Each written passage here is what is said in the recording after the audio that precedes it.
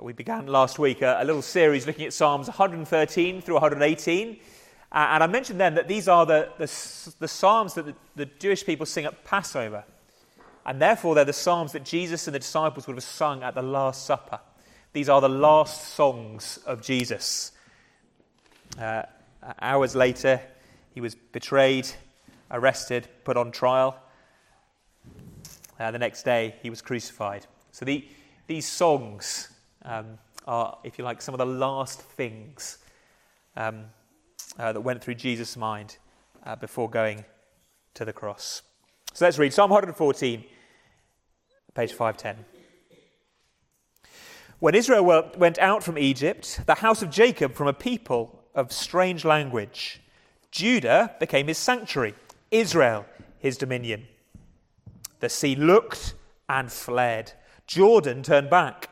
The mountains skipped like rams, the hills like lambs. What ails you, O sea, that you flee? O Jordan, that you turn back? O mountains, that you skip like rams? O hills like lambs?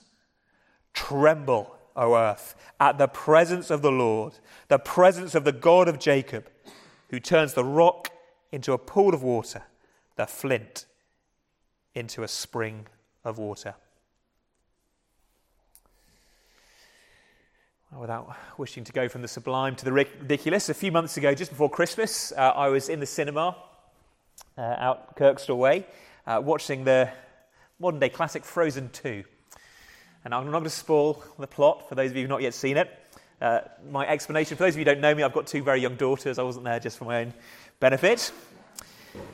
And Frozen 2, it's a PG or it's a U, I suppose. It's rated for children, but my daughters are little, okay, 6 and 4. And at the first sort of sign of a baddie, one of them disappeared sort of under my arm. Couldn't bear to look anymore at the screen and just kind of wouldn't come out. I don't know if you've seen children doing that. The same one has got the habit of, if anything comes on TV, she sticks her fingers in her ears if she doesn't like it.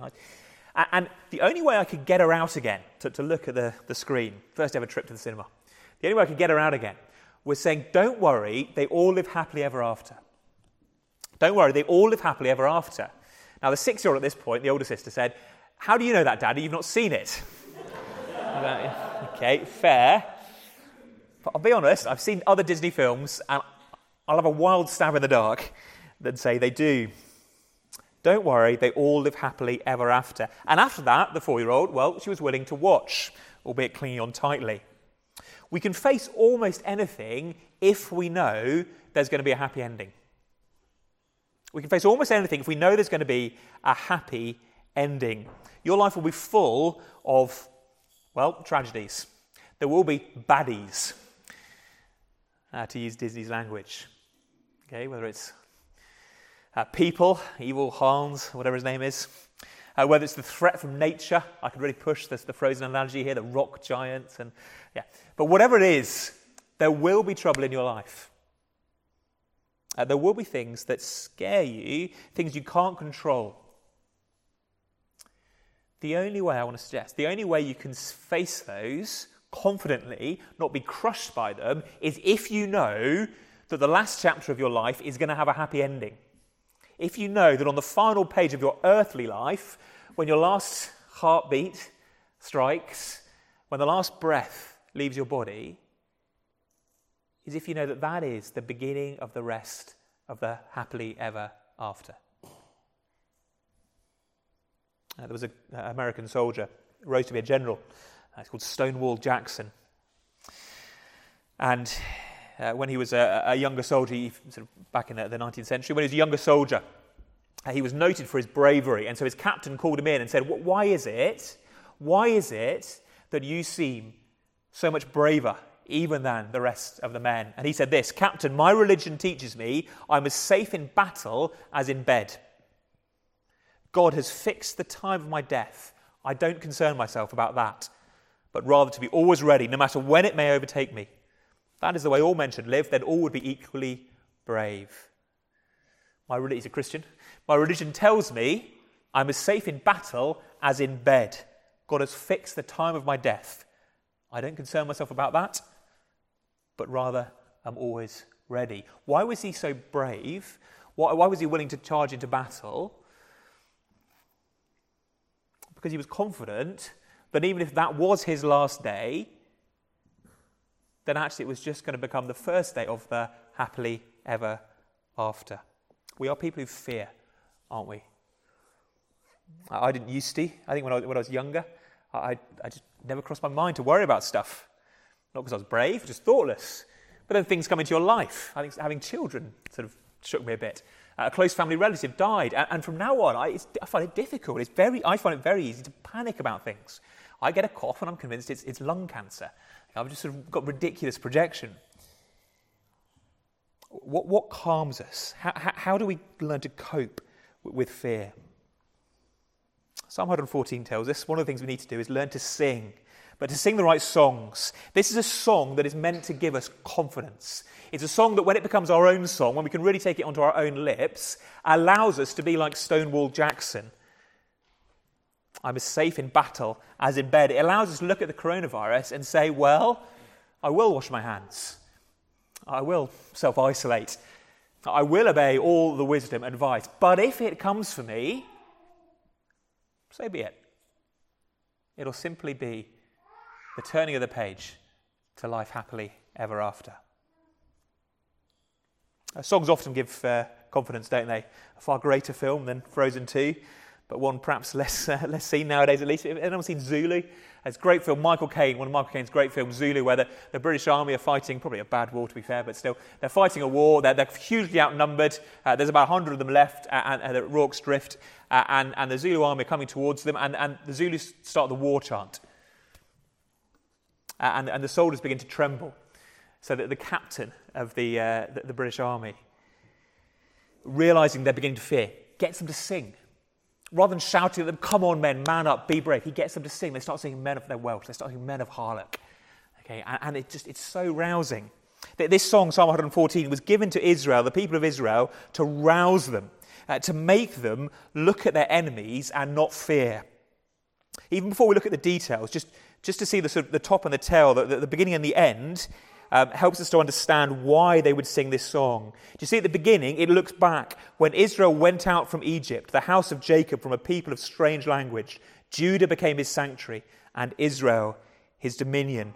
It's a song that people would sing every year. The Jewish people would sing every year at the Passover feast, this annual celebration, a bit like Easter for us, I suppose.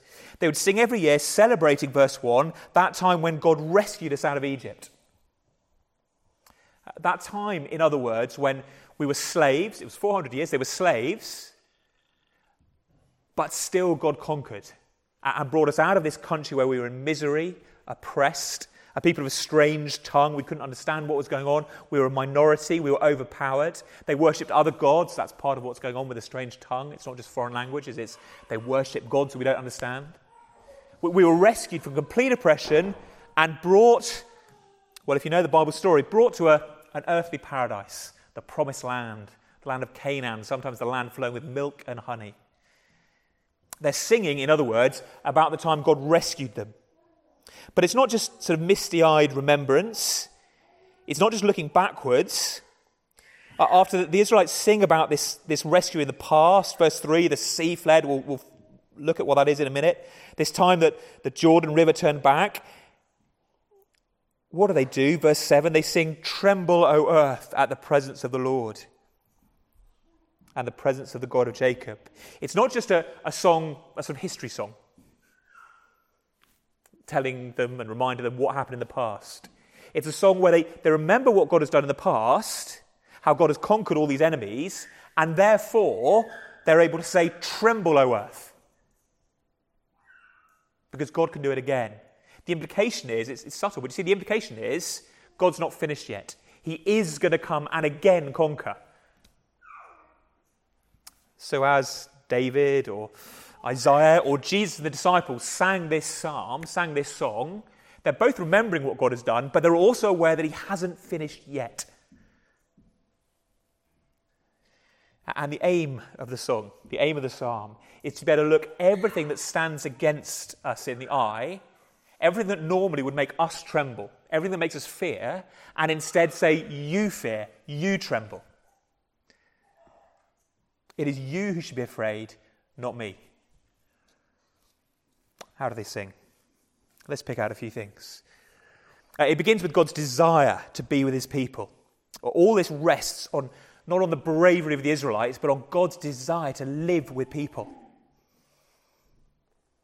Verse 1, this exodus, this bringing of God's people out from slavery, had a purpose. What was it? Well, it wasn't just that God is anti-slavery, although he is. It's not just that he thought Pharaoh was a bit uppity, although he was. See the purpose? Verse 2. Judah became God's sanctuary. Israel, his dominion. Judah and Israel are just two different names for the people of God, the Israelites. That the purpose wasn't just to set Israel free and say, well, there you go, I've got rid of the chains. And the purpose was that God would come and live with these people. A sanctuary is a holy place, a temple, a place where God dwells. Israel, his dominion, his kingdom. That the purpose was that God would come and live with his people. Now, that has been his promise from the beginning of the Bible. It remains his promise now, and it's still his promise in the future. His promise is, I will be your God, and you will be my people. I will be with you. That is the purpose of God rescuing people, both in the Exodus and in Jesus' death on the cross. It is not simply that we can be forgiven. It's not just that we can go to heaven and live forever. It's that we can be with God, or rather, so that God can be with us. The good news about that is that yours and my happy ever after rests on God's desire to be with you far more than your desire to be with him. Even if you'd call yourself a Christian, you are a Christian, you're sure you're a Christian, you know that your desire for God waxes and wanes, goes up and down, it yo-yos. The odd time, maybe, I don't know, a big conference and everyone's singing, and I remember being in a stadium in America and there's about 20,000 people singing, and you are just, it's electric. And you come home and you're on your own and you just go flat. Our desire for God is very up and down, but thank God, his desire for us never changes, never falters, never wavers. He wants to live with his people. He wants to be their king, to bless them. And that is why he rescues. This whole happy ever after rests on that, not our desire to make it to the final page. And so what does he do? Well, he comes and conquers all the enemies. In verses 3 and 4, we get it at the whole of the Exodus story compressed into a little poem. The sea looked and fled, Jordan turned back. The sea looked and fled, Jordan turned back. What's he speaking of? Two stages of the rescue, this Exodus rescue. Do you remember they're in Egypt? They come out, God brings them out through the plagues, all sorts of things. And Moses leads the people of Israel into the desert. And then Pharaoh changes his mind and says, right, hunt them down. Sends his army, the chariots, to hunt them down. And the Israelites are coming away from Egypt, and it's as if the Egyptian army is chasing them from behind, and ahead is the Red Sea. And they're completely trapped. Mountains to the left and right, Pharaoh behind with the chariots. They're a ragtag bunch of refugees. No weapons, no chariots, no horses. And in front is the Red Sea. It is certain death. There is no way they can escape. And so what does God do? He parts the sea, and they walk through. The sea looked and fled. It's as if the sea has a personality. Poseidon, the sea itself sees the power of God, the fiery, cloudy pillar that led them to the desert, and just flees. Even the mighty ocean knows it has got nothing if it's going to go head-to-head with God. So through they go, and out into the wilderness. For 40 years they wander, and eventually they come to the promised land. But again they're blocked, this time by the river Jordan, verse 3, the Jordan.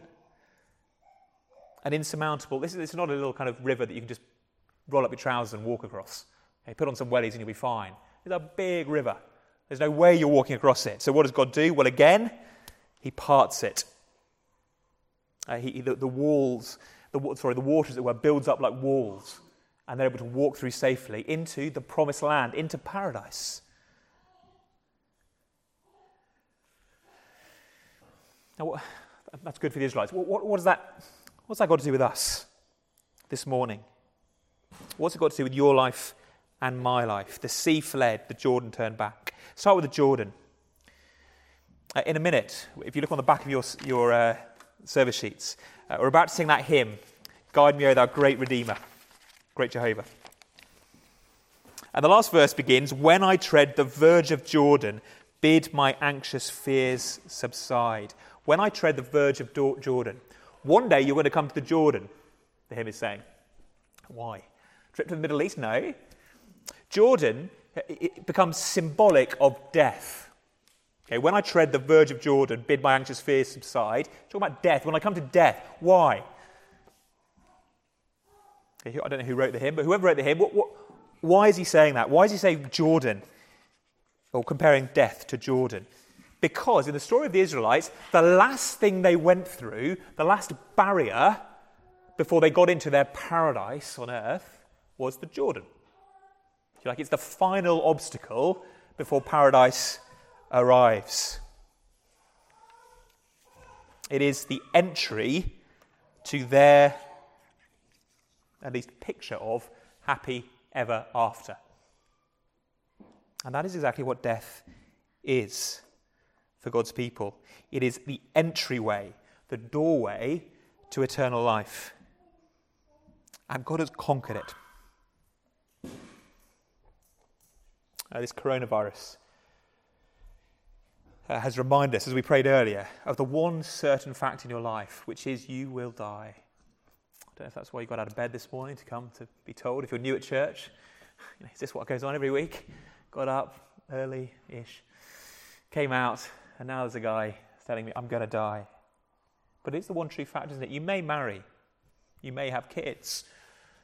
You might buy a nice house in the country. You might one day visit Australia. You might have grandkids and great-grandkids. Who knows? Hope so. But you will die. Coronavirus has revealed that to us, hasn't it? If you're a bit older, you know that we get these scares every few years. It was bird flu and SARS, and there's always something. Every now and again, another one comes round, and as if it's like a bucket of cold water in the face, isn't it? Suddenly, we realise we're not immortal. Now, my suspicion is what's going to happen is basically what happened after September the 11th. When I was a student, September the 11th, the towers being bombed. And what actually happened, the result was, in America at least, that shopping went up hugely. People spent far more money going shopping. Why? Well, distraction. These horrible things remind us we're mortal, so what do? Distract ourselves. I suspect that what's going to happen over the next few weeks is that Netflix and Amazon Prime and Now TV are going to take an absolute hammering, okay, as people self-isolate, and then because they've got no better answer to the problem and the fear of death, just amuse ourselves. Back-to-back 8 series, 12 series, whatever it is, of Friends. But we need a better answer. This psalm is not... It's not fantasy world. It's giving us real answers to the real threat of death. It is telling us that God conquered the last enemy that was going to keep his people out of paradise. And that is exactly what God does in Jesus.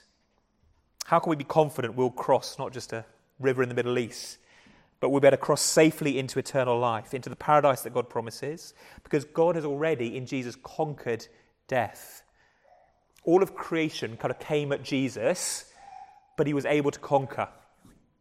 He was in the boat and the storms raged. The waves were coming over the side of the boat, this furious sort of whirlwind on the Sea of Galilee, and he was able to say, "Be still," and it stopped. Lepers came to him, infectious skin diseases that normally would make your body waste away. If you're touched by them, the fear was that it would spread and corrupt you. What does Jesus do? Jesus touches the leper, and death flows backwards. Life flows from Jesus to the dying leper, and the leper comes to life. Even corpses are brought to Jesus, and he's able to touch them, and so strong is his life that death flees from the corpse's body, and the child the young boy, comes to life. Everything that came at Jesus, he conquered, even death itself. If you like, it's almost as if all the earth gathered together to defeat the Son of God. The trees provide wood for the cross. The earth provides iron for the nails. The plants provide a crown of thorns to tear his head. He is pinned to the cross. Death comes for him, but it does not win. It does not win because it has no rights over him. He's the author of life, the Son of God. He is the way, the truth, the life. Death has no claim on him. Death can only take those who are guilty, and Christ was not guilty, so death had no claim. That's why Jesus says, not I will die, but I will lay down my life. Earth, hell, death, threw all they had at Christ, and he conquered. His final words are not a scream of despair, but rather he says, it is finished. Into your hands, Father, I commit my spirit. He laid down his life. It wasn't taken from him. He utterly conquered death and then rose again 3 days later. Yes, he was buried in the ground, the stone rolled in front of the tomb, but that's not going to contain the author of life, the Son of God. Death fled, just as the sea turned and fled. The Jordan turned back, the rock rolled away, and he rose to life. Therefore, in him, and in him alone, is the answer to all our fears. Whatever comes at you now can only bless you if you're his. There's a passage in 1 Corinthians. Let me read just a couple of verses from 1 Corinthians, and it sounds almost unreal. Paul writes to this church in Greece, a little city called Corinth, and he says to them this. This is 1 Corinthians 3, but I'll read. Let no one boast in men. All things are yours, whether Paul or Apollos or Cephas, or the world or life or death, all the present or the future, all are yours. And you are Christ, and Christ is God. Everything is yours, he says, the church. These teachers, Paul, Apollos, Cephas, never mind them for now. The world, life or death, it's all yours. Even death is yours. What does he mean? Why is death ours? What he means is because we belong to Christ, and Christ has conquered everything, then everything in creation, everything in existence, is yours in the sense that it can only bless you ultimately. It can't harm you. It can't separate you. It can't overpower. It can't tear you away from God. Can't tear you away from paradise. Can't tear you away from the happy ever after. There is no chapter in your life that ultimately ends in doom and disaster. Nothing can prevent you getting to that final and they lived happily ever after, because Christ has conquered. The coronavirus, if it comes and gets you, if you've had your sins forgiven by Jesus, the worst it can do to you is deliver you to paradise. That's the worst it can do to you. Even an enemy has become a friend. And that's what's going on in the Psalm 2. You're still looking at it, Psalm 114. The sea looked and fled. That Red Sea parted. Do you know what happened next? It parted and let the Israelites through to head on their journey to paradise. And then what did it do? Well, as the enemies of the Pharaoh and the soldiers came to chase them and kill them, the water collapsed back over them. The very thing that looked like it was going to bar God's people from entry to paradise actually became the means to secure their entry to paradise. It was the thing that protected them. Death itself defeated. George Herbert said, death used to be an executioner, but because of the resurrection means he's just a gardener now. He's just a gardener. He's just there to gather you into paradise. Or the great evangelist D.L. Moody is a 19th century evangelist, and like many evangelists and missionaries, basically barking mad, but in a good way. And he said this: one day you'll read in the papers that D.L. Moody of East Northfield is dead. Don't you believe a word of it. At that moment I shall be more alive than I am now. I shall have gone up higher, that's all. out of this old clay house into a house that's immortal, a body that death cannot touch, that sin cannot taint, a body like his glorious body. I was born of the flesh in 1837. I was born of the Spirit in 1856. That which is born of the flesh may die. That which is born of the Spirit will live forever. One day you will read in the papers that D.L. Moody of East Northfield is dead. Don't believe a word of it. One day you will read, probably not in the papers, that J.G.T. Rhodes is dead. Do not believe a word of it. One day you will read that Zach Leach is dead. Do not believe a word of it. I won't do the whole congregation. You get the point. And that's why we sing. That's why the people of Israel sung every year at Passover. The enemy is defeated. Nothing can separate us from the love of God. His desire to be with his people means that he has even come and conquered death. So what remains? Well, just the mountains skipping like rams. See verse 4? The mountains skip like rams, the hills like lambs. Or verse 6, which is just a repeat, but a question form. Mountains, why is it that you skip like rams? Why is it, hills, that you skip like lambs? All that remains is for creation, for paradise, to join in the celebration.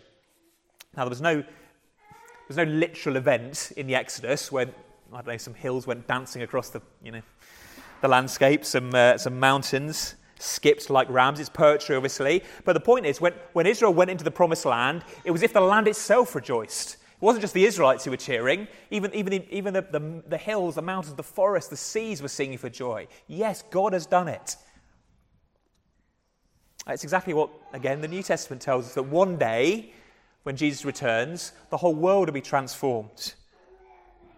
In Romans 8, Paul says that the creation itself waits in eager expectation for the revelation of the sons of God. Even the world itself, the physical environment, is waiting for the day when death is finally thrown out and we rejoice forever. Charles Spurgeon, who was a preacher in the Victorian era, said that the world, you want to imagine the world like an orchestra, poised. So the violinist's got his bow on the strings, the trumpeter has got the trumpet to his mouth, the harpist is poised, the drummer has got the sticks up, and they're ready to explode into praise. But they're waiting. Cobwebs have grown over them, so you don't quite see the glory. They're not yet sounding as they ought to. You can see what they're meant to do, sort of, but the glory is not yet revealed. I think creation is just waiting, tense, waiting to explode into life. And who knows exactly what that will be like. But the idea is that God rescuing you and me and countless millions and millions and millions of people, even that is not going to produce enough praise. Jesus is so worthy of glory, so worthy of honour and worship, that God has to get the angels in on the act too, to sing and bow down and worship. But even that's not enough. So he brings the trees to clap their hands, the mountains to dance like skipping lambs, the stars sing for joy. We are headed towards a world not just where, thank goodness, we don't die anymore, but a world that is just triumphant in its joy and exuberance and praise. Paul says it'll be like no man has imagined. So how do you even begin to describe that? How do you describe an unimaginable world? Well, with poetry. Mountains skipping, hills gambling like lambs. Just did you feel the joy, the exuberance?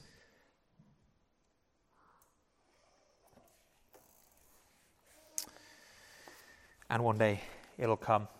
Come with me as we close, right to the end of the Bible, the last book, Revelation chapter 20. It's the only time in the New Testament this Psalm 114 is picked up, and even then it's just an allusion rather than a direct quote. But Revelation 20 is on page 1040. And we're right at the end of the world now. We're right at the end of the world.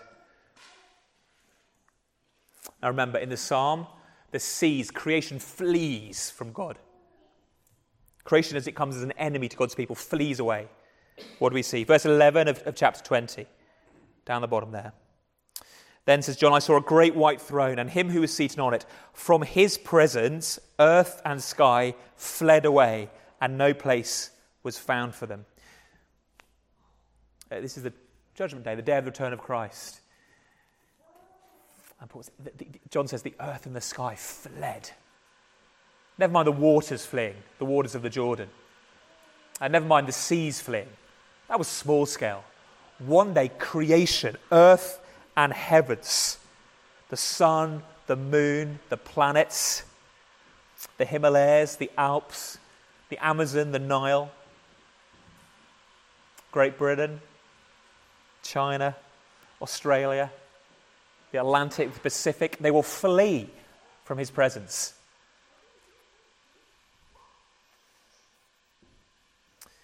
What's the idea? The idea is this old world of death and danger is just going to be banished out of sight. It's not that from then on we'll just be floaty spirits, because what happens? Well, chapter 21, just a few verses below, verse 1, "Then I saw a new heaven and a new earth, for the first heaven and the first earth had passed away."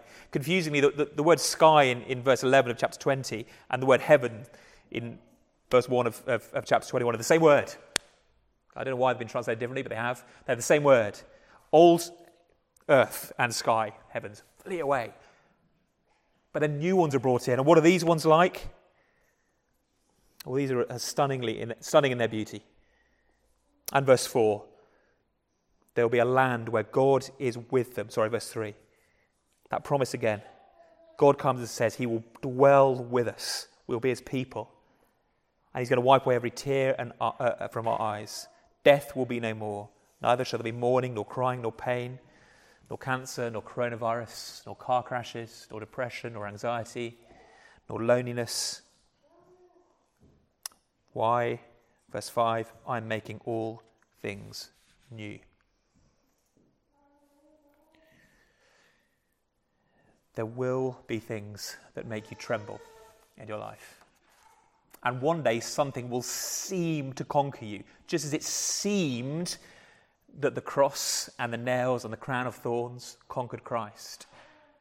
But they will not if you belong to Christ. It will seem as if it is too much for you. But ultimately, even your worst enemies have been transformed by God to bring you to glory. And then on one great day, he will remove everything. And it'll be a land of joy and wonder forevermore. And so we sing. You sing. You can look at the things that come to you and say, tremble. Tremble, coronavirus, before me. Not because I am mighty, but because you are nothing compared to the power of God. Tremble, coronavirus, because the best you can do is take me to a world of glory and joy and peace and worship. Tremble, coronavirus, because one day you will be no more, whereas I will last forever. Why? Because the Lord our God is with us. We're humans. We get anxious. We worry. God understands that. God is kind. God does not summon simply those who have conquered their fears. But he does strengthen us, and he does by putting songs on our lips. All the enemies crushed beneath Christ's feet, and a world of love awaits. Let's pray. Our Father, we praise you that in the Lord Jesus Christ, death itself has been defeated. That all the powers of this earth that could stand against us and separate us from that eternal kingdom have been stamped on, trampled underfoot, and destroyed forever. Thank you that he rose victorious from the grave, that the tomb could not contain him. The rock, the stone was rolled away, and he now reigns in glory. So lift our eyes, we pray, and give us the faith to know that though we are weak and frail in ourselves, though we tremble and fear, though we know our insecurity, we are like the grass of the field that is here today and gone tomorrow, that with you and in you, we can say to the world, tremble, because the Lord our God reigns. Strengthen our weak knees, give courage to our failing hearts, we pray, and lift our eyes to see the glorious triumph of Christ. We ask in his name. Amen.